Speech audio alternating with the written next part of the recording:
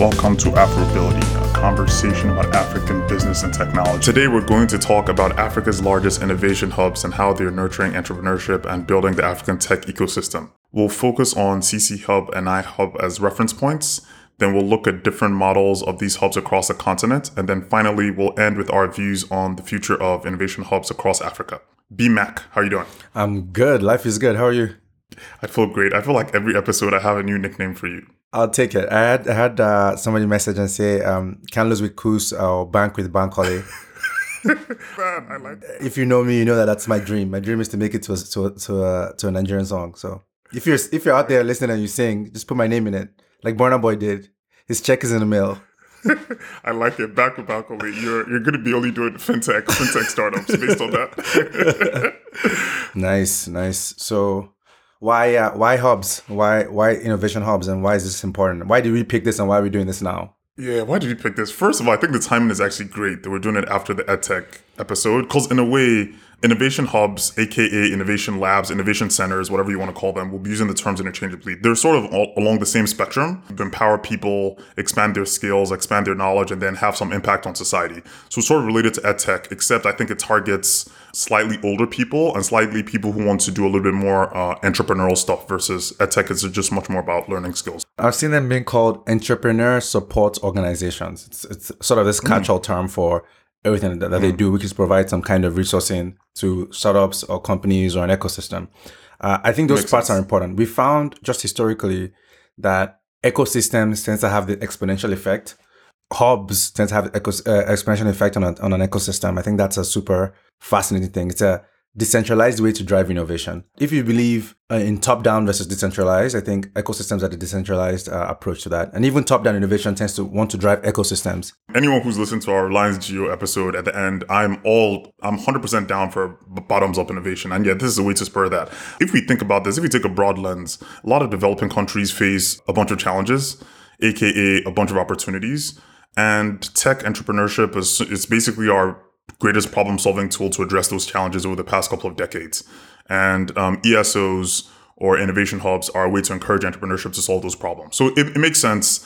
I guess as we get into the nuts and bolts of it, we can talk about what the different strategies / business models / approaches are. But at a high level, encouraging entrepreneurship sounds good. Sounds like a good thing. Why not? Yeah, we should even agree on what we mean when we say innovation hub. I think we have to sort of park this down on what we don't mean. I think it's intentionally broad again, similarly, primarily because it's just any kind of setup or system or physical place that exists to help more than one company. Hopefully. Yeah, hopefully more than one company provide resources or access to resources. So they could either provide it directly, some of like space or facilities or compute or resources or talent, or they could provide it, help them be a hub to connect other people, be a hub. See what I did there? Right. Yeah. So sometimes it's tech that could be expensive. Sometimes it's investors and product feedback. Sometimes it's technical talent. I think that's a exhaustive definition of an innovation hub. Right. Yeah. I love the part of the podcast when we start defining stuff because the definitions are never clear. We just try our best. So I think, the way that I would define it is pretty similar. They're like social communities that foster problem solving, innovation, and they provide a bunch of services to their members.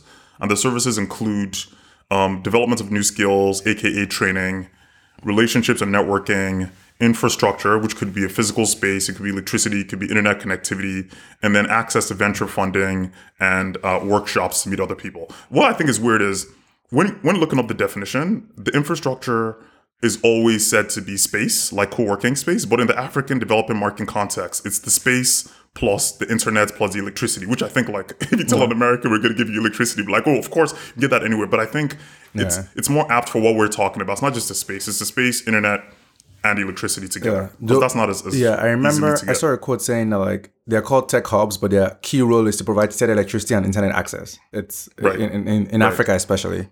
It's a different kind of model to look at it. So what we're calling innovation hubs, aka innovation labs, innovation centers, they're basically 4 different types. So the first types, they're called incubators. And incubators are meant to incubate new ideas. So incubate disruptive ideas to form new companies. The second type, they're called accelerators, and accelerators are supposed to accelerate existing companies to hit the next growth curve. So typically for accelerators, the company probably already has an MVP. They've already found product market fit. They're looking to get to the next growth curve. And then there's a third piece, which is co-working space providers. So they just provide co-working space and they're not necessarily trying to help you build your business. And the fourth piece is other. Now, thinking about these definitions is honestly, the words are sort of used interchangeably. Yeah. Because every once in a while, you see someone saying an accelerator, but it's a new company, incubator, existing company. And then accelerators also provide co-working space. So they're definitions, but just so you know, it's probably a little bit mushy across those different categories. I didn't find them very distinctive to distinguish other thing to help other people. Yeah. So right now, Bankole and I are focused on independent third-party innovation hubs, but there are also a lot of corporate hubs. So the companies themselves set up their own accelerators. So examples of those, which are Africa-centric, it is an Africa podcast, is there's a Facebook Nigeria hub, there's Google Launchpad Accelerator, there's a Microsoft Development Hub in Nairobi and Lagos, there's an IBM one. So there are a lot of ones which are set up specifically by companies. And then the third perspective is there's also the government angle. Yeah. Governments also set up incubators. Now, I mean, I'm not going to say that typically ends well. It is an interesting angle because depending on the way the government sets it up, they could set it up to be run by an independent operator, and it might as well be independent. So there are three different lenses: independents, governments, and corporates. They're different kinds and business models, right? How I try to split this innovation hubs and like what are different kinds of innovation hubs that exist and how do they work is I'm trying to look at it from the different stages that a company is in. So if I look at pre-seed and seed. So pre-seed is so seed capital is what you give an entrepreneur to start a business. Seed capital usually refers to the first capital that gets into a startup or a business. Pre-seed is before that. It's this new thing that, or relatively new, that maybe 7 to 8 years old, last 7 to 8 years really blew up, which is providing support for the entrepreneur before they have the business. So seed is you have a business and I go raise seed capital because I have the business, have the idea, maybe I have something, maybe I don't have anything else, and I go tell somebody, I want to build an app. Right. Olumide, please give me $20,000. Right. Let me just expand that. So for our audience who are not familiar with tech at all, let me give you an example. So let's say there's John, and John has a business to sell something. He wants to come up with a business to sell something. First of all, what probably makes sense for him to use some of his own money and time. So that's his personal sweat capital. That's the first thing. The second thing is friends and family round. So he goes to his uncle, his cousins, friends like, hey, I want to do this business. I want to get money. And then his family members may or may not give him money. So after he's done those two things, he probably needs to get quote unquote external capital. And then external capital is people who are going to give him money to expand his idea/business. Then you get to pre-seed seed. But just to be clear, you probably need to do those two things first. It would be weird for someone to give you money if you haven't invested some of your own money or time or raised internally first. But you see some of the pre-seed stuff is exactly that. So that's why it's very interesting, right? So the pre-seed stuff is, if you think of what kind of innovation hubs go after pre-seed businesses. So pre-seed businesses is basically like you find somebody and tell them, I think you're going to start a business, or I think you should start a business. Here's some money, to cover your living expenses while they explore that. So there's a couple I'll talk about. There's a program, they have physical locations as well, where they fund and support the entrepreneur as an employee, and then they get dibs or an option on the idea they come up with. So they get to pitch as part of that to the fund, to other investors who are accredited by the fund itself, and then they raise money. So examples of those would be entrepreneur in residence programs that VCs have. Major companies even have them now, where they have somebody on board who's an expert in the space, and they say, we'll pay you a salary for a year, and whatever you come up with, we will invest, $800,000 at 10% valuation, depending on who it is, right? There's something else that I found more interesting. It's something called Entrepreneur First. I don't know if you've heard about it, Olumide. Have you heard about Entrepreneur First? No. Oh, it's the coolest thing. So Entrepreneur First tries to answer this question. They're based in London, Berlin, Singapore, India, just outside of Silicon Valley. It's not their thing. And they're trying to answer the question of what do entrepreneurs look like before they start successful businesses? Like, who are the smartest people in your class in college or in your class in grad school? They tend to go into consulting or banking, investment banking or something. So they go after those people. They reach out to them, encourage them to apply. And when you apply, you get a stipend. So £2,000, depending on the country you're in, but it's about £2,000 a month for 14 weeks, where they bring you meet your co-founder, they help you develop your idea. And then, this is the best thing. You pitch to receive funding after the 14 weeks. So it's not a loan you never pay back. So if you pitch and you don't get it, nothing lost. It's 14 weeks of your life where you got paid £2,000 a month, and that's done.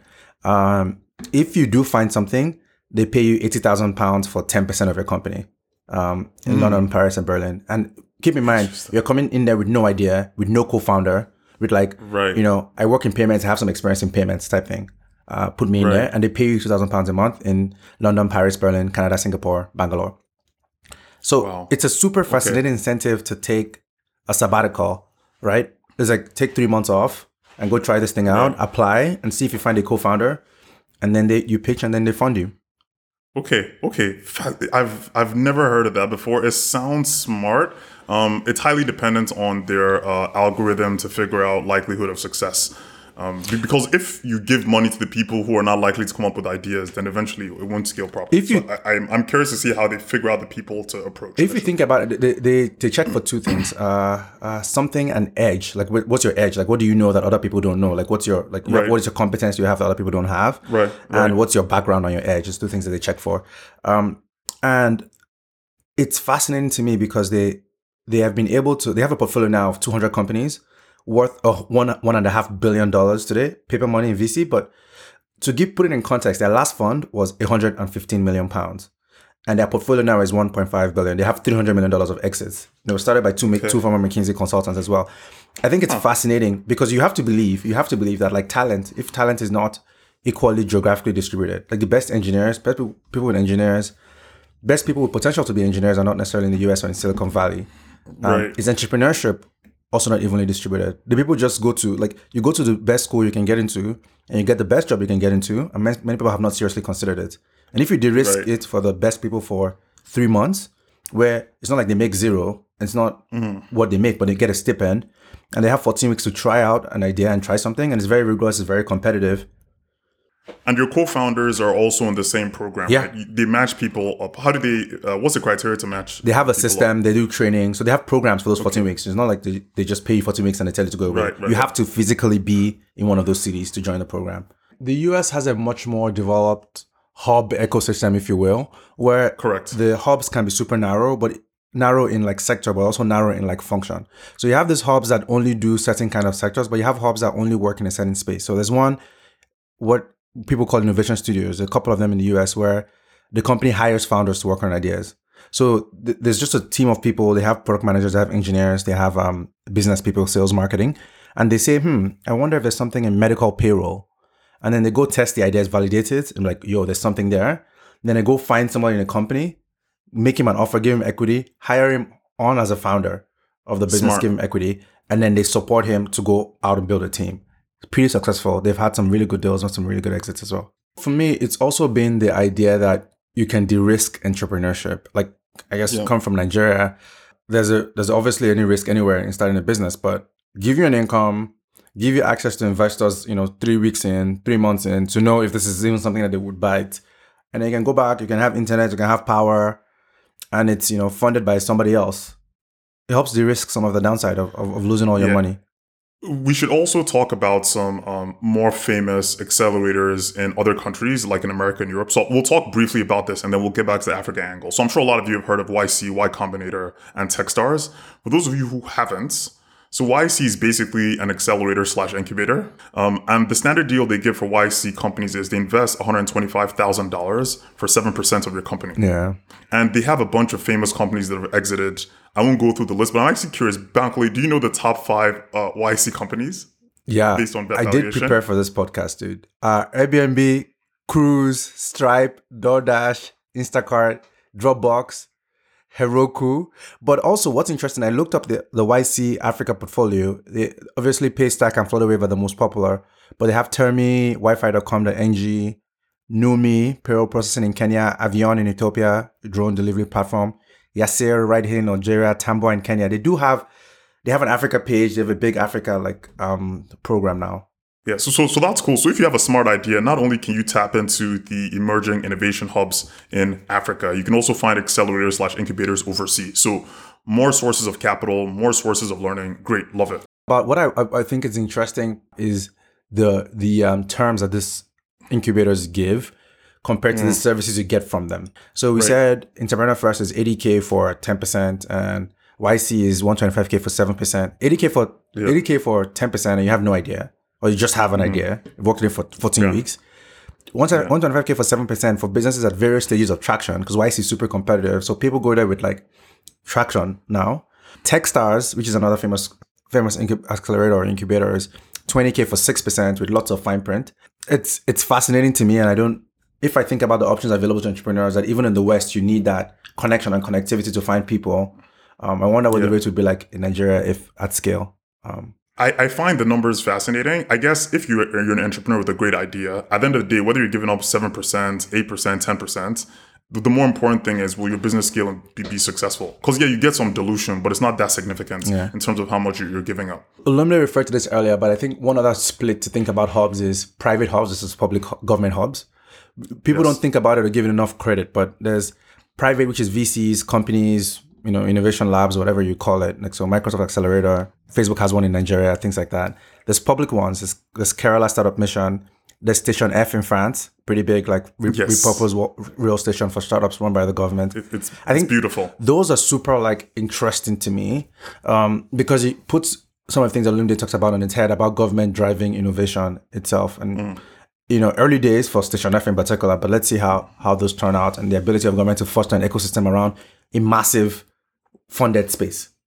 Right. And government's participation can take different forms. One of it is just, we are going to set up the initial infrastructure and we're going to leave all the operations and management to a third party. That's different from the government is going to actively hire its own employees to manage the ongoing operations, which sounds, oh my God, that sounds a little bit tricky. So we've talked about, Olumide, we've talked about different kinds, slice and dice in different ways, private, public, pre-seed, seed, incubator versus accelerator and stuff. Which ones do you think are more interesting to you within the Africa context? We'll get to it in a bit more detail later, but which one do you think are much more interesting and why? In general, Africa has a problem just nurturing entrepreneurship. So I think what's more interesting for me is the earlier in the entrepreneurship journey they go, the more relevant it is for African companies. And what I mean by that is, it's not like we have that many successful Series D, E, F companies. Like most of them are still early or don't exist. So early in the funnel sounds like it'd be good or better because of the kind of challenges we face. But I wonder if you have a different opinion. No, I agree. I think it's more the basics than anything else. Yes. You want to increase the funnel, top of the funnel, right? And then hopefully that trickles down. If you have 200 more people trying, you have 3 more successful businesses. Yes, and the reason why it's multifaceted, it's hard to increase the funnel because part of it is getting the people who have the right knowledge, interests, and motivations. And we did the EdTech episode 2 weeks ago, and the education aspect is difficult. I still think even without education, this is sort of like a backstop to still encourage people to have impact. So even if you dropped out of school, let's say you dropped out of senior secondary school or high school, whatever, it's still good we have entrepreneurship innovation hubs because why not? You can still have an impact and you can still make a difference. So it's not, it doesn't solve the education issues, but at least an additional option for people to impact society, even if they haven't been quote unquote fully educated. That's true, not just for technology businesses, like for all kinds of businesses. You think of the role of government is to make sure that it's clear and easy to increase the top of funnel for people to try and fail because it makes the system better. We talk about some of the potential downsides and risks of innovation hubs because right now it sounds like we're pretty bullish on it. It sounds great. It sounds super positive. Should we talk about some of the challenges they face? Tell me. Okay, yeah. So the challenges they face, funding is by far the biggest problem, of course, because if you are reliant on donor funding, which by the way, 40-ish% of the hubs in Africa rely on donor funding because they're not for profit. Yeah. It's going to be an issue to get people who keep on donating money to you if you're not giving them something tangible in return. And then the second issue, which I was actually surprised to find, is a lot of the hubs complained about government overregulation. I would not have thought that would have been the second issue. If you'd asked me 2 months ago, I'd have said maybe hiring the right people or getting enough entrepreneurship or ideas getting traction. We should also probably then take a step back and think about like, okay, why do they even exist in the first place? Is that like, what is the job that they're performing and why? Like, I have intuition for why they exist in the US, why Combinator exists and why does it exist? Why is it necessary in Africa and do they perform the same kinds of jobs? Yeah, at a high level, they are supposed to provide the same type of job. The problem is for this flywheel to get into effect, you need to get into a place where you're investing in companies, your equity is increasing, you're getting money by secondary sales of those companies, and then it's just a flywheel. But these companies, most innovation hubs don't have enough exits to cover their payroll. So it needs to be reliant on like donors. And when we say donors for our audience, so here are the largest corporate partners for innovation hubs in Africa: Google, Facebook, Microsoft, IBM, Standard Bank, MTN, Deloitte, MasterCard, Barclays, and Access Bank. So it's big tech companies in America, big banks in Africa, and big telcos in Africa. Those three groups are 90% of the funders. Yeah, I think that's one of the interesting things. If we think about like what problem does a hub solve, especially in the African context, a hub solves problems around facilities and infrastructure access. After Unilag, I started a business with friends. We used to do IT services for small businesses. And we would charge a flat price, and we'll come and fix whatever's wrong with your IT, for the flat price, unlimited cost. Obviously, did not know anything about unit economics or profitability, to be honest, or even money, to be honest. So obviously didn't work out. But one of the challenges was we didn't have an office, so we paid some other startup that was friends with somebody else I work with for us to have a table in the place that they also rented from somebody else who wasn't using the space. So we had a table in this other company's office, and we had to be quiet at the table. So anytime we wanted to have discussions, we have to go outside. But we needed the office because we didn't have internet access was spotty at home if we had it. Power was definitely an issue at home if you had it. And at the time, there wasn't a lot of workspaces or hubs or that kind of thing. But I imagine if there was one, right, that's exactly the problem we wanted to solve. Where we can pay by the hour, by the month, and we don't have to get into a year-long lease for something that we were doing just after uni, waiting for NYC. And I think that explains a bit what kind of problems they solve. They make it easier for you to just do your work. Like if we needed to fix people's iPhones and stuff, we need power to do that, and we just couldn't do that at home because we didn't have internet to download the images to flash the phones, or we didn't have internet or power access for that as well. It takes me back to what I said at the end of the EdTech episode. Even though EdTech is important, a lot of the key challenges EdTech face are infrastructure/access issues. And in a way, innovation hubs help solve some of those access issues for entrepreneurs. So for people who haven't listened to the other episode, please go listen, by the way, affability.com/edtech. But some of the key access issues are electricity infrastructure, smartphone adoption, and internet access. So if hubs help solve some of those issues, maybe not the smartphone piece, because people should have smartphones, that's in a way encouraging more people to innovate, which sounds good. I will say one other problem, which I was surprised to see a lot of people saying in innovation hubs. They said, there's a high level of unemployment in Africa and Nigeria and a bunch of countries. And innovation hubs help solving unemployment. And I was like, well, I don't know. That may not be the way that I would frame it. Second order impacts, maybe. Exactly. Maybe second or third order impact. It's more like they're trying to solve problems that drive societies forward. And some of the problems they solve may create more jobs, but there are a bunch of problems you can solve that may not. Yeah, I mean, the hubs will have employees, right? It's not the worst thing. I also think... Right. But they're not going to have that much, like it's a startup, right? Most startups are started by really, really small teams. Yeah, I guess. Your startup's not going to have 900 people. The other piece is I don't want to get too hung up on the infra piece because it really depends on where you are. Yeah. Like if you work in tech, people work in tech always say there's no pipeline problem. And it's like, yeah, because you already work in tech. Right. I think there are problems at different stages, but my intuition is still that the biggest problem is the top of the funnel problem versus for those that exist, how do we get them the right funding? How do we get them access to the right people? Because we're seeing startups without hubs in some cases raise money directly through Twitter, through reaching out to entrepreneurs, through angel investors in the West who are hungry for like some kind of geographic diversification. So the infrastructure is not the only problem that the hubs solve. From my perspective, though, I think it's the biggest problem. I think it's the biggest choke point. But I definitely, if I look at like access to investors, training to pitch, those things are just not at the level they should be. Being able to tell a story of your business, being able to tell a story of growth of your business.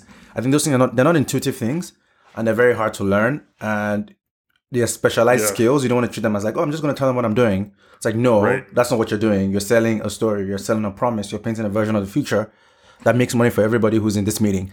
And you have to learn and practice how to do that. And you need reps. You need people around you to teach you how to do that. You can't do that, get that kind of information in the hub. Like, how do you know what a VC is going to be looking at in your SaaS business, software as a service business? Yeah. Okay. So let's get into it. Let's talk about hubs in Africa. Let's give some information and data, and then we'll come back into our discussion. So based on some great research by Britter, Bridges, and AfriLabs, I'll put that in the show notes. There were over 600 innovation hubs in Africa at the end of 2019. And that's up from 400 in 2018. So crazy growth rate. And at the end of 2019, the countries with the largest number of hubs, no surprise, Nigeria, South Africa, Egypt, Kenya.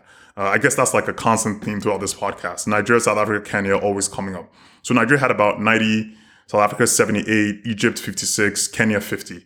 What are some interesting facts about all these innovation hubs across Africa?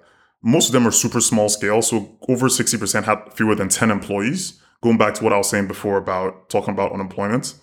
Almost half of them are organized as nonprofits. So they're super dependent on donor funding, which is what we were talking about earlier.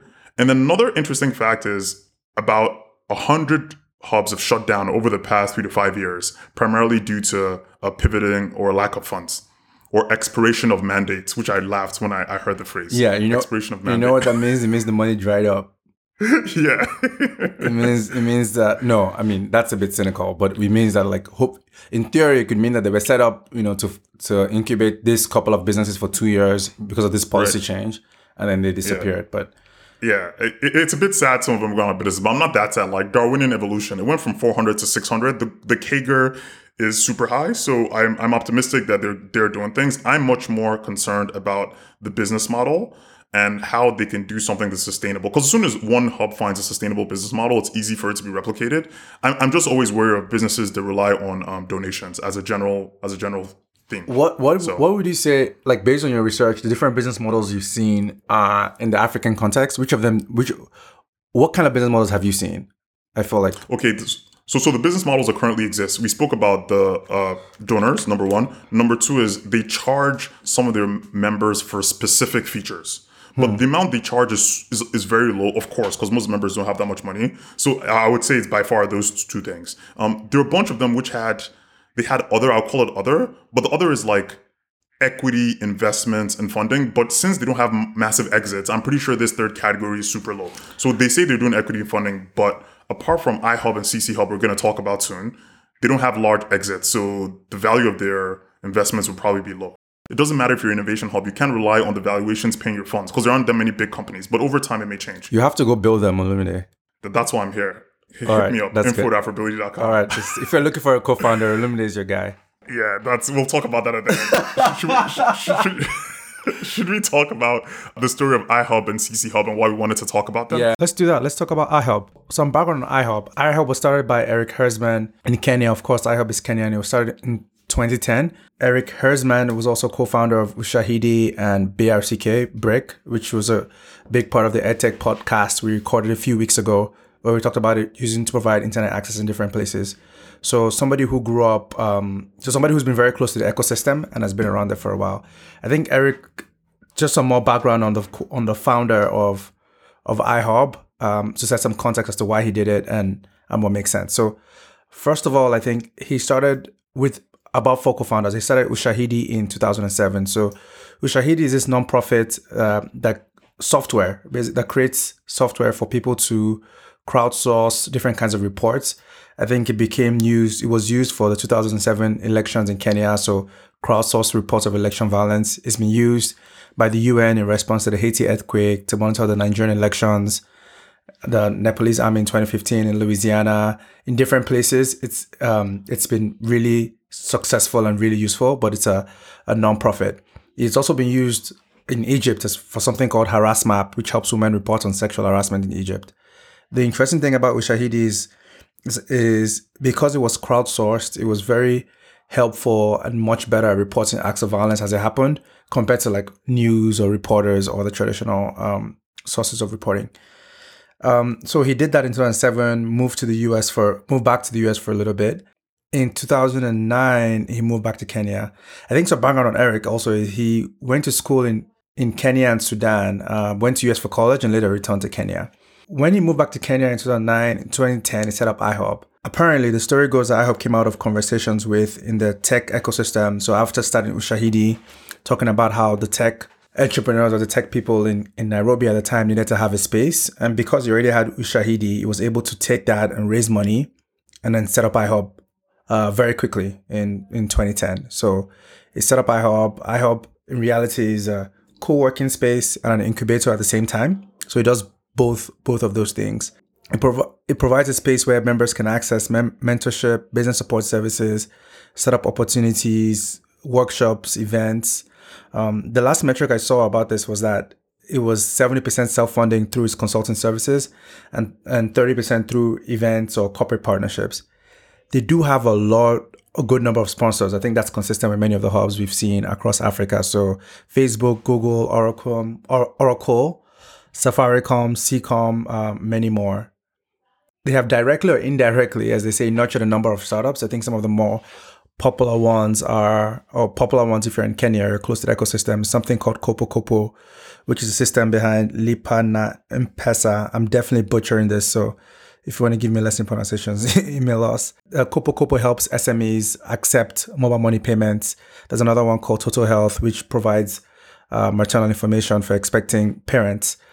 So they have incubated a number of startups, none that are immediately like massive consumer startups that you immediately come to mind if you think of the ecosystem, but there are a number of them. The number I've seen 150 to 200 different startups that they've incubated or helped grow in iHub. That's how they ended up as one of the more popular, more famous tech hubs in Africa and definitely out of Kenya.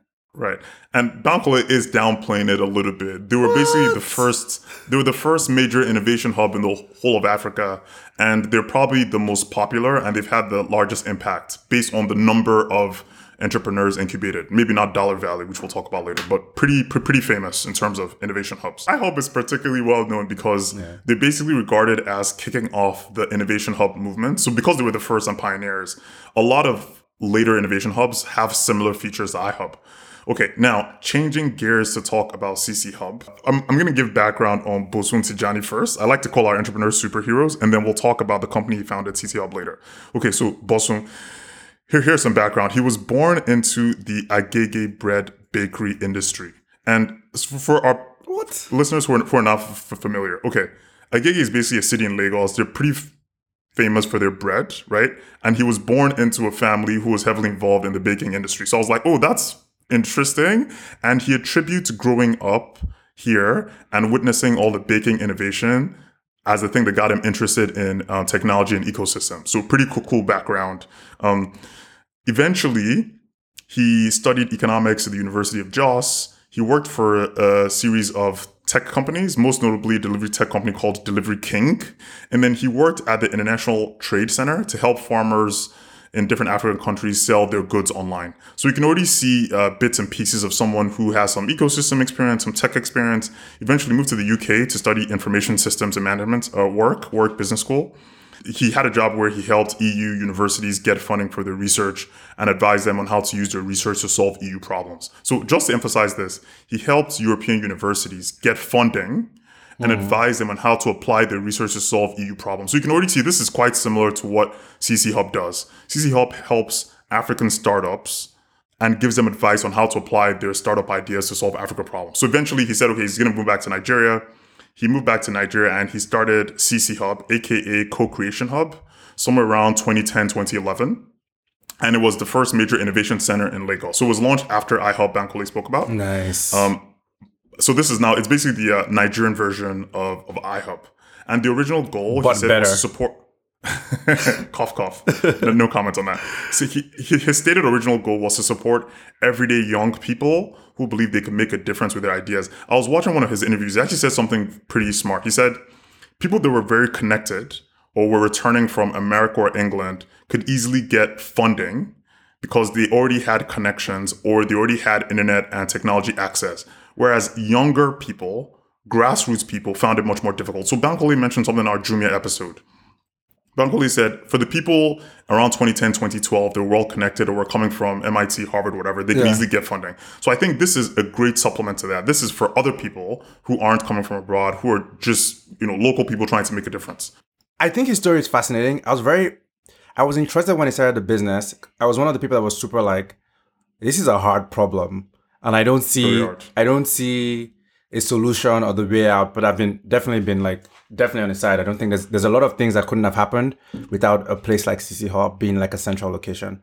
I think that's just my reflection. And I was not always as bullish about it, that I can be honest to say that. Why were you not bullish? Because I think it's a very hard problem and it's unclear to see who pays and who the winner is, right? And go back to the business model and like people have to pay for space. Like that's hard. Like that's super hard. Yeah. Or people have to pay to join a community, to meet other people. Like, You know, like I was. This was many years ago, and I obviously did not know anything. And Yeah, you were a hater. You're a hater. No big deal. I was a hater. Wow. Okay. Yeah, But that's yeah, what you said.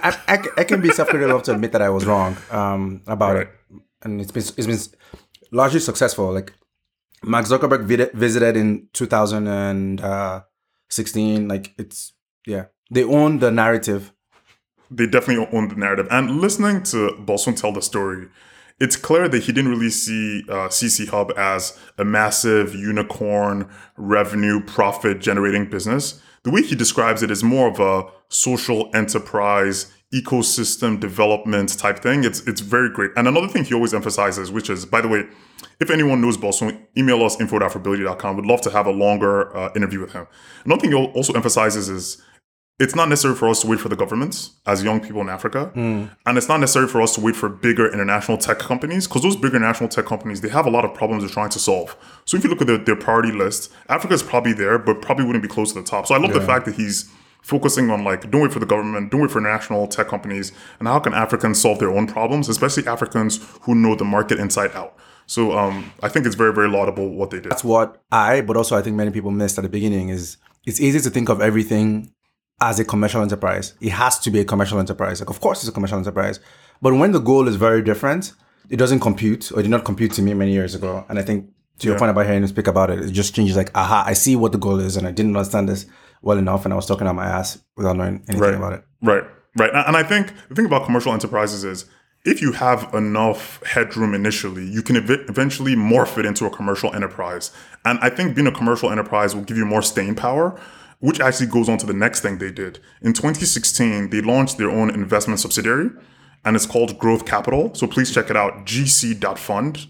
So no .com, gc.fund. And it's interesting because Bosun actually says there's no bigger seed investor in Africa. So he said if anyone has information, please email him. But as far as he's concerned, they're the biggest seed investor in the whole of Africa. So he's referring to CC Hub and their fund.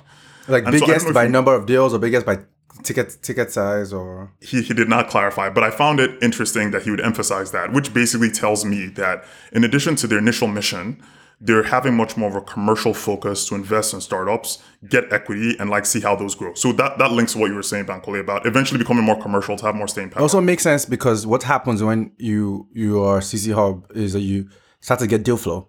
Like whoever's working on the next thing is coming to your office for internet access and to hang out with people. They have all kinds of events and workshops to meet people. Mark Zuckerberg gives a talk there. You go attend that. So you have deal flow. You know who's working on stuff. You know who's working on payments. And then you're like, hey, you guys are raising, maybe? I can't wait till the episode when we talk about. So just a very, very interesting background. And talking about some of their successes, they have started to have some successful startups because they've been in business for so long. So I'll hit on a few briefly. Some of these companies here, we may actually do specific episodes on them. Some of them are quite interesting. So first of all, I'll talk about Budget. Budget is a fiscal transparency project, is what they call it. And basically, the problem they're trying to solve is a lot of citizens, specifically African citizens, they don't understand the way the government is spending their money. And if citizens understood better about the way governments were spending their funds, they could be more critical and actually have better, more informed discussions with the government about how to change their spending. So I think it's interesting. For people who are in America, if you go to usafacts.org, Steve Ballmer's website, it's actually pretty similar to that, except this is much more of a tool versus a website. So Budget, Budgit. So not E-I-T. Definitely look it up. It's actually really, really cool, especially because the way the idea started and the way the idea was incubated by CC Hub is one of those things where I doubt if it would have existed without CC Hub. So pretty cool. Second thing, and this is probably a future episode, Life Bank, L-I-F-E Bank. The problem they're trying to solve is if you're a hospital in Nigeria, when a patient has a problem, let's say the patient needs a blood infusion, the nurses would literally go and buy blood at the moment when the patient needs it, which is obviously a bit risky. You're taking a bunch of, like, it sounds not smart, but it's not the best thing, especially if you're going to buy from a place that's pretty far away. So what Life Bank does is they deliver a bunch of medical supplies. They first of all started with blood, of course, but they deliver medical supplies to hospitals using technology and a connective infrastructure and a distribution platform to make it easier and faster. Makes a bunch of sense, and I love it. We'll probably do a dedicated episode on them and also talk about them in our health tech episode coming up. I think those are the kind of stories that you want to hear about what an entrepreneur does. It's like, if I have an idea, like founder sees a problem and goes ahead to try to resolve it, and it's actually saving lives with something like Life Bank. Like, where do I start from? Yeah, you go to the hub. You meet people, you talk to people, you figure out what you need to build. You figure out somebody who can build a website. You figure out somebody who can give you seed capital. You figure out somebody who can help you navigate towards Series A, Series B. You figure out somebody who can help you do sales. You actually are able to do that versus calling everybody you know. And if your network is not that strong, right, you're back to where you started. I think that's the problem that Hub solves in a place like Nigeria. So those are the two major companies. There are a few others. I'll quickly rattle through these. There is Mamalet, which is a startup that reduces child and maternal mortality. I found this out a few days ago. I was surprised. Tech Cabal, which is a pretty famous African media company, was actually started in CC Hub. Some of the early Andela team was kicked off in CC Hub, and a few others I'll skip through. So they're just a bunch of stories. We could spend 30 minutes just talking about some of the companies that have come out of CC Hub. Moving on, we want to talk a little bit about the acquisition of iHub. So in 2019, September, CC Hub acquired iHub. So it's cool. In a way, it's sort of like a Beyonce, Jay-Z marriage because it's the two biggest innovation. That's a great comparison, right? How long were you waiting to say that? Did you have that in your notes? Like Beyonce, Jay-Z? This is it. This is the two biggest innovation hubs getting together. It's fabulous. Fine. Like it's basically the biggest marketing push. I saw, even though I wasn't reading about innovation hubs, even I heard about this because it was actually like a really big deal. And I think so what are the takeaways from the acquisition? iHub remains completely independent. They keep their brand. It's still run by the same CEO/MD. CC Hub with Bosun, they run it, and iHub becomes their entry point into Kenya, and it supports some of their existing Kenyan efforts. So the quote Bosun said after the acquisition is, "The acquisition was done, open quotes, to create a robust platform that's capable of attracting the best resources and partnerships and to accelerate the application of technology, innovation, and economic prosperity for the whole of Africa." So a lot of words, but basically we're combining with these other big companies to drive our efforts forward. Can I summarize those words for you? I have two. Please. Deal flow. Right. To end on CC Hub, today, they have about 90-ish people. They're still growing. They still have their growth capital fund, and they continue to be an example. And a lot of other innovation hubs refer to CC Hub as the thing that motivated them to get started. So that's the story of CC Hub. A wonderful, wonderful story. I also think if you look at hubs in general, right, as we research this, as I research it, Anthony Holumde things, I struggle to find famous examples of startups. Like even the biggest startups in Africa, I couldn't find examples that came out of a hub or an innovation hub. They tend to be like lone entrepreneurs or something or the other. They've been around for a while. So if you think we're missing something, please just email us at info@affability.com. It's something that we feel strongly about. Like I think the hub model is great. It's probably like many of the things we talk about becoming a trend as early days for this as well. Right. The only example we found was one I said a few minutes ago, the Andela one, which I didn't know until he said it in one of his interviews. But he emphasized it was the initial team. So it wasn't like they did the full incubation there. Yeah. So I think he left pretty quickly after they hired the first couple of people. Outside of this too, there are lots of hubs in Africa. There are a lot everywhere. Like 658 or 648 or something, or 650. It's just a crazy high number. More than 600. There are just so many. It's like Nigeria, South Africa, Egypt, Kenya, Morocco, Tunisia, government-owned, private-owned, Cisco, Microsoft, IBM, Facebook, across different parts of the country. Bongo Hive in Zambia. It's just like it's a long laundry list of major African tech hubs. If you think there's one we should have talked about, again, email us. But yeah. Please let us know. Yeah, we're not going to go through the full laundry list. What we'll just talk about now is our observations of looking across all these different tech hubs, innovation hubs across Africa, and what are the few things we're noticing? So the first thing that I'm noticing is there's a big trend towards forming alliances. And I don't mean alliances like CC Hub buying iHub. I mean alliances like they are independents, but they're trading best practices, they're trading knowledge, and they're avoiding repetitive tasks. Yeah. So that was pretty cool to see. And I'm going to add a picture and a link in the show notes of some of the alliances. One of the things that I found is they all focus on the infrastructure piece first. So, for sure. So it's like, it's a co-working space first, or literally only a co-working space. That's lead space in Nigeria. There's a couple of them in Nigeria as well. There's Worker.ng. There's a couple of them in Lagos I can think about last time I was around. But infrastructure piece is the first thing they focus on. Partly because one, it's easiest to directly monetize. So you can have the space charge for the space, have the Wi-Fi charge for the Wi-Fi. It also solves, in some of these markets, African markets, solves the most pressing problems, which is, again, infrastructure, like we said. Like, where do you have a place that's always going to have power, always going to have internet, open 24/7 in some cases, right? And you can go there and you can just be there and work through the night, which is very hard to find or very hard to do. That's a second other trend I've seen in this area. Yeah. Another trend that I noticed was over 40% of them take equity stakes in the startups they support. And the first when I looked at this data, I was like, is that even a trend? I would have expected it to be closer to 100%. But the reason it's 40% is similar to what Bankole was saying. They're mostly focused on space and infrastructure provision. And I don't think they don't have enough of them offering different services to actually take equity stake in startup. But like, if you're going to take an equity stake, you probably need to provide services to them. And the funny thing is, I don't think many of them even have credible business models. So a lot of them are reliant on external funding, like you talked about earlier. And because even though they have good businesses, not a big portfolio. The final piece, though, that I thought was interesting is it's male dominated. You don't think about that much if you're a man, but there was a report on iHub's members saying it's 84% male and 16% female. You know, it's not clear what conclusions you can draw from that, but you know. Well, is it not clear? It's clear. No, the biggest conclusion is they're not doing enough to attract the female part of the population. Yeah, absolutely. I think I was more leaning towards like why that is why that exists. Got it. It's absolutely clear, and it's the kind of thing where it's like, why is that, and why is that not more of a problem, or more? Maybe it is, but I'm very curious about things like that. I'm very curious about that too. In fact, we have a future episode sometime in 2021 where we're going to focus on just female entrepreneurship because it's linked to many issues. It's linked to education we spoke about 2 weeks ago. Yeah. It's linked to some latent sexism happening in the industry and just a bunch of things. Yeah. So interesting topic in and of itself. It's a bit unfortunate. Hopefully we can all get better. I can't wait for that one. That one I'm interested in. I'm interested in all our episodes, but that one in particular. One thing for us to talk about is because so many African innovation hubs are focused on providing co-working space, COVID-19 is probably going to impact them more. Let's see how that all evolves. Hopefully, as we all make progress and hopefully a COVID vaccine comes up at some point, they may be fine in the long term, but in the short to medium term, they're going to be hurt by that. We have to get somebody on and tell us about it. This is something that is actually evolving right now. I would like to hear like what is happening today and how you're managing with people who need space, and is it open, and how do you? Because I saw for Station F in France, they have all kinds of COVID protocol. They had to redesign the space, set all kinds of rules, is mask on indoors the whole time, things like that.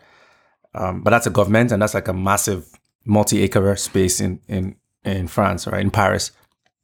So, or just outside Paris. So that's one of the things I'm curious how that changes for CC Hub or iHub or any of the Bongo Hive in Zambia or anywhere else. Right. I'm optimistic that it'll encourage the innovation hubs to provide more quote unquote value added services on top of the space. And it'll just make them move more in that direction. I'm pretty sure a lot of the innovation hubs are already moving in that direction. We offer you co-working space plus X plus Y plus Z, but I think it will encourage them to focus more on the X, Y, and Z, not just the space, because now they don't have any choice, because not that many people want to be in a confined space with COVID. If you have more information, please email us, info@affability.com, to understand if you're working in an innovation hub, what are the mitigation practices you're putting in place to avoid the COVID-19 impact on your business? How is it impacting co-working spaces? I see a lot more ads from co-working spaces like in Seattle, for example, because nobody is even trying to go there or co-work with new people every day. Woo, that's sick. That's scary in times of COVID, right? So I'm curious on how that changes the business model. Yes. Should we do our summary and combine that with a view of how innovation hubs can spur entrepreneurship? Yeah, let's combine it. I worry that I will sound like a broken record a lot on this podcast. Is two things that will sincerely always come out of my notes. One is it's early, and two, we need a new business model.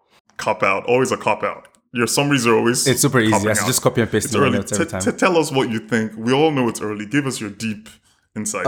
Thank you. No, I think that innovation hubs specifically are super necessary. You need them to create density. You need them to allow for cross-pollination. You need to raise your average up so good things happen, and your serendipity is strong. There's this quote that says, "Don't marry for money. Go to where rich people are and marry for love." Go to where smart people are and find your co-founder. Like, that's what you want to do. Go to where entrepreneurs are and build your business. and raise the average and raise the probability of you having like a chance positive encounter. Where people say like, "Oh, I can't believe I saw Bill Gates in the elevator." Like, yeah, because you guys work in the same building. I have an off-topic diversion. One of the funniest lines I ever heard like 10 years ago was people always saying, "Oh, marry someone you love, marry someone you love." The guy said, "No, make sure you marry someone that loves you." Exactly. And I was like, okay, that's funny. Anyway, you were saying that's somebody who's been through 2 divorces. Anyways, back to innovation hubs. topic. That's it. So it's necessary. We've sort of established that we need them for that density. The flip side that really gets to me is this idea of the business model has to be different. You have to de-risk it. If I think about something like Entrepreneur First in Nigeria, like there's entrepreneurs working in like Access Bank or GT Bank who know payments back and forth. I've never thought about starting a business. It's too risky. They have a wife and 2 kids. Like, what if you can tell them you take 3 months off and work for us? Or we have an innovation studio where we even pay you. We get a payments guy, get a logistics guy, get a bunch of people, and we use that to incubate and test different ideas for the payments guy to go run it and the logistics guy to go run it, for example. I think those are the kind of models that we need to see more because the cost of living and the cost of labor is so low. There's a leverage where capital is what's expensive, and you can use that capital to generate ideas that didn't have exponential impact. That's the part that gets me most excited about. It's like, what can we do outside of the hub? In that, like, who are the best engineers in Nigeria, and why are they not working in a hub? If they're working for a company, why are they not working in a startup hub on an idea or validating and testing ideas? That's the part that gets me pretty excited. The business model, innovation, and the potential for that beyond what exists today. The final piece, if I think about hubs, is what takes it to be successful or hubs are successful. They have to have narrow programs. These general dual or hubs are not as effective. It helps at the beginning, sort of an ecosystem, which is basically where CC Hub was or even is now, where you have to do everything. But over time, you find that the most successful startups, VC funds, ER programs are those that do like consumer or something or the other, right? It's a very different finance, enterprise. Although you could also be generalist and then have specific people on the team that have like vertical knowledge, and you could solve it that way, right? Yeah, the challenge is that's harder to do. It's harder to actually execute because you're basically 15 different firms in one. Like that's more expensive to execute. And I don't know that the ecosystem is thriving enough to have that specificity. Or maybe it is, or maybe it should be, or maybe nobody's looking at it closely enough is why it isn't. Maybe somebody says fintech is a good one for a candidate for one, but why not logistics? Why not have 25 logistics companies? Because they're different layers of the stack, or payments companies, different layers of the stack. I think that's something I think about quite a bit. The other piece came from another podcast I listened to, is around these hubs, like the geography is not the deciding factor versus the sector.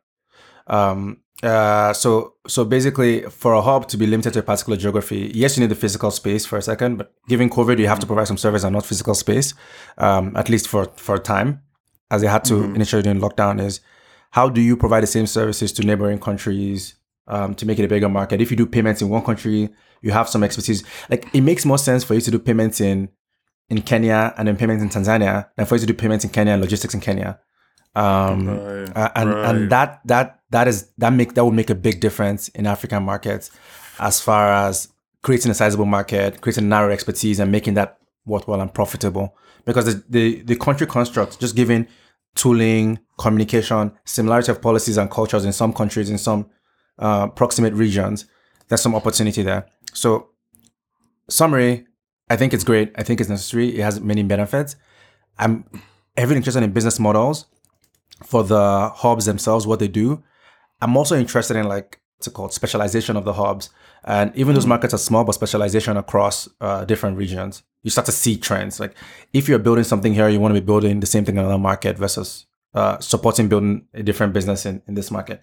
Easier said than done. I don't have a hub. Definitely. Yeah. Not yet. Not yet, right? Not yet. That's my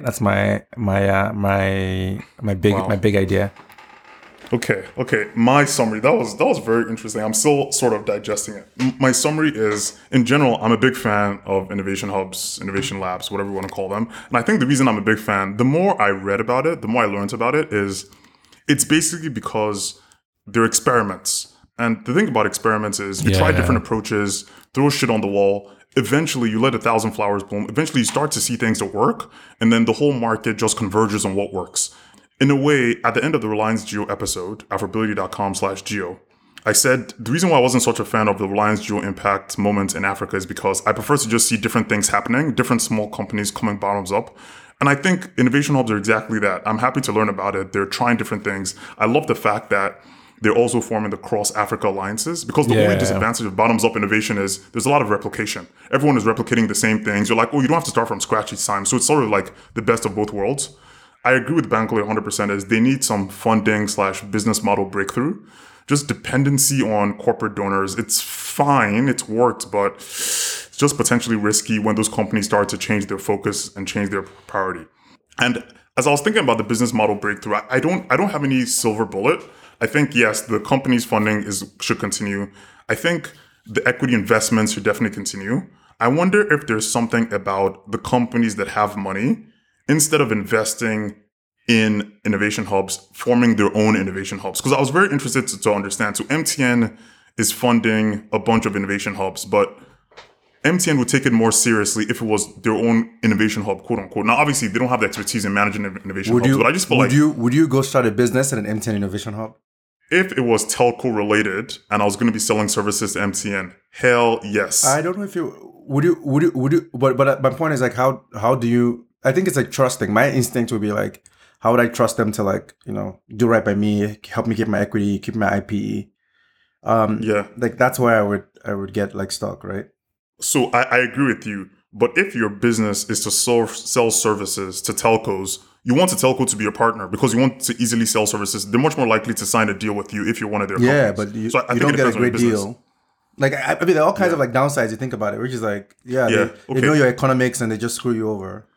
So Bankole raises a good point. Let me go through a bunch of ideas. I'm not sure if any of these are silver bullets. Like I said, I just think there is room for more experimentation is my broader point. Because even though there's experimentation, it seems a little bit narrow compared to what's going on in Europe and America.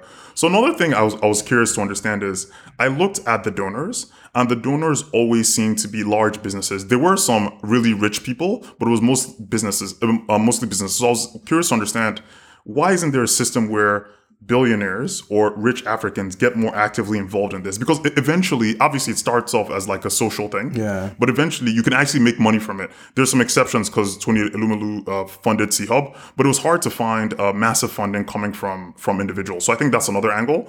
Obviously, it has to make sense. They have to get something out of it. I just feel I have a long list of things that could work here. Another thing is the government. Now, the government has a pretty lousy track record of doing these things. I'm just curious to understand why there isn't more of a push for governments to do something like this. So I'll summarize my points. My points are more experimentation across companies' perspectives, government perspectives, much more equity investments, and just trying a lot more things to make the business model sustainable. The current reliance on corporate donors, I'm not a big fan of. And then just to summarize, I'm a big fan, like I said, anything that increases the likelihood of startups being successful, I think is a good thing. And I'm looking forward to hearing about more breakout successes. And I think even if a lot of my suggestions don't end up happening, just the fact that they're taking equity stakes in companies that are early, if any of those companies get big, it's like an endless loop that just keeps on recurring. Now CC Hub has more money because they have a unicorn. They invest in more unicorns and on and on. They just need the first one to hit and for them to go from there. So excited, wishing them the best. Super excited to learn about all these innovation hubs in Africa. Best of luck to them. In the evergreen words of Speed Darlington, take risk and succeed. Right. Cool. Recommendations and small wins and open questions. Yeah, I can go. So recommendations. So over the past week is a really quick read called Anatomy of a Swipe. If you've ever been curious about payments, wondered what's special about the different players in the ecosystem do, how they make money, I think I would recommend this book. Many people have questions like, I had a friend reach out to me, he's like, what is Stripe? What do they do? And I was like, oh, let me tell you. I read this book. That's the wrong person. No, but the truth is there are different players in the ecosystem: issuer, acquirer, issuer, processor, acquirer, processor, and Stripe or PayPal or Marqeta, and different steps that do different things. And it's not intuitive how the entire system works, how they integrate with each other, what the different margins are, what the fees are, how they work. Read this book, you start to know what you don't know, which is great. But it's a good summary and a good explanation, and it makes me wonder how I draw a similar map for how payments work in Nigeria, because some parts are similar and some parts are different. Similar in like same services but different names, but some parts are different primarily because we don't have, for example, ACH. We don't need ACH. Our clearance is instant and things like that. Right. But it was a very fascinating book I read. I'll put a link to it in the show notes if you're interested. Please do. I would love to do a podcast episode about that. The problem is it's very visual in nature. It's almost better as an article or a video. It's hard to do it, but maybe something in the future. Just hard to land the flow the right way with words. It's interesting. I read it on my Kindle and I ordered the physical book as well. Like, it was that good. I first read it on my Kindle and I was like, oh yeah, I'm going to need to see these diagrams on a bigger screen and like annotate them and whatnot. So it was good. Yeah. Wow. What other recommendation? Small wins. So no, let me give my recommendations. We'll flip it. Okay. So my recommendations, I think you're going to love this. This is actually, when I was reading this book, I thought, Bankole, you're going to love this book. So it's called The Psychology of Money. Right? Have I heard about it? I think I have. It's the tagline is timeless lessons on wealth, greed, and happiness. And it's by Morgan Housel. And Morgan Housel is pretty famous in finance circles, Motley Fool, and he's also a New York writer, New York Times writer. And the book to me was fascinating because it's not, most finance books talk about, earn more money, save more money, invest in this. It's more about the psychology of it and why people act in certain ways and how to understand the emotional aspect of finance. So highly, highly recommended. I'll post a link in the show notes.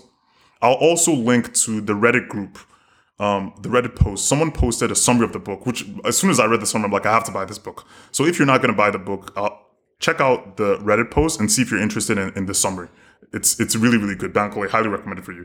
And then why? Because I like money, or because I don't have money, because I want to have money? Tell me what exactly you see in my personality that makes you go, this is a good book for you. Because you're a finance person, you like it. It's about personal finance and also a little bit of corporate finance. So right up your alley. That was a trap, and you passed. Yeah, I always pass. So the second thing, I'm curious to hear your thoughts on this. I read this article by Sajid Pai. And Sajid Pai is a pretty famous Indian writer. And specifically, the title is Personal Information Management Assistants. So he's calling them PIMAs. So what's the context here? The context is he says today, a bunch of execs and higher income people, they have administrative assistants. And the administrative assistants, they help them schedule meetings, yada, yada, yada. Some of them also have chief of staffs. And chief of staffs help them manage higher level things than assistants, whatever higher level means, help them figure out their work, whatever. He says, he thinks a third category of assistants that's also super helpful. And get this. So he says PIMAs, Personal Information Management Assistants. What would they do?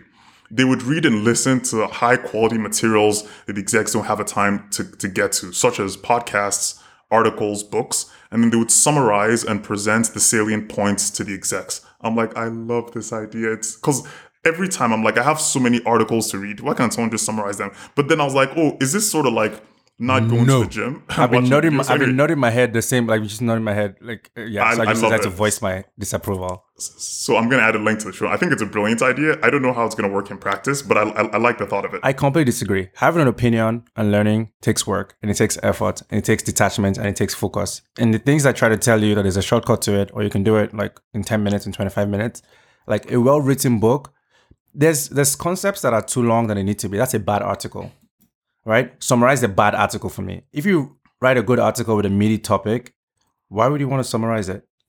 Okay, but you're missing two things. First of all, you can get the person to only do curation. So you could just say, I'm interested in tech finance in Africa. And they could be like, these are the 6 things to read. So that's the first thing. They don't have to summarize it. They could just curate it for you. Because curation itself takes a lot of time. The second thing is, even in the summarization, they can tell you for this piece, there's no point in me summarizing. You need to read the whole thing. It's that good.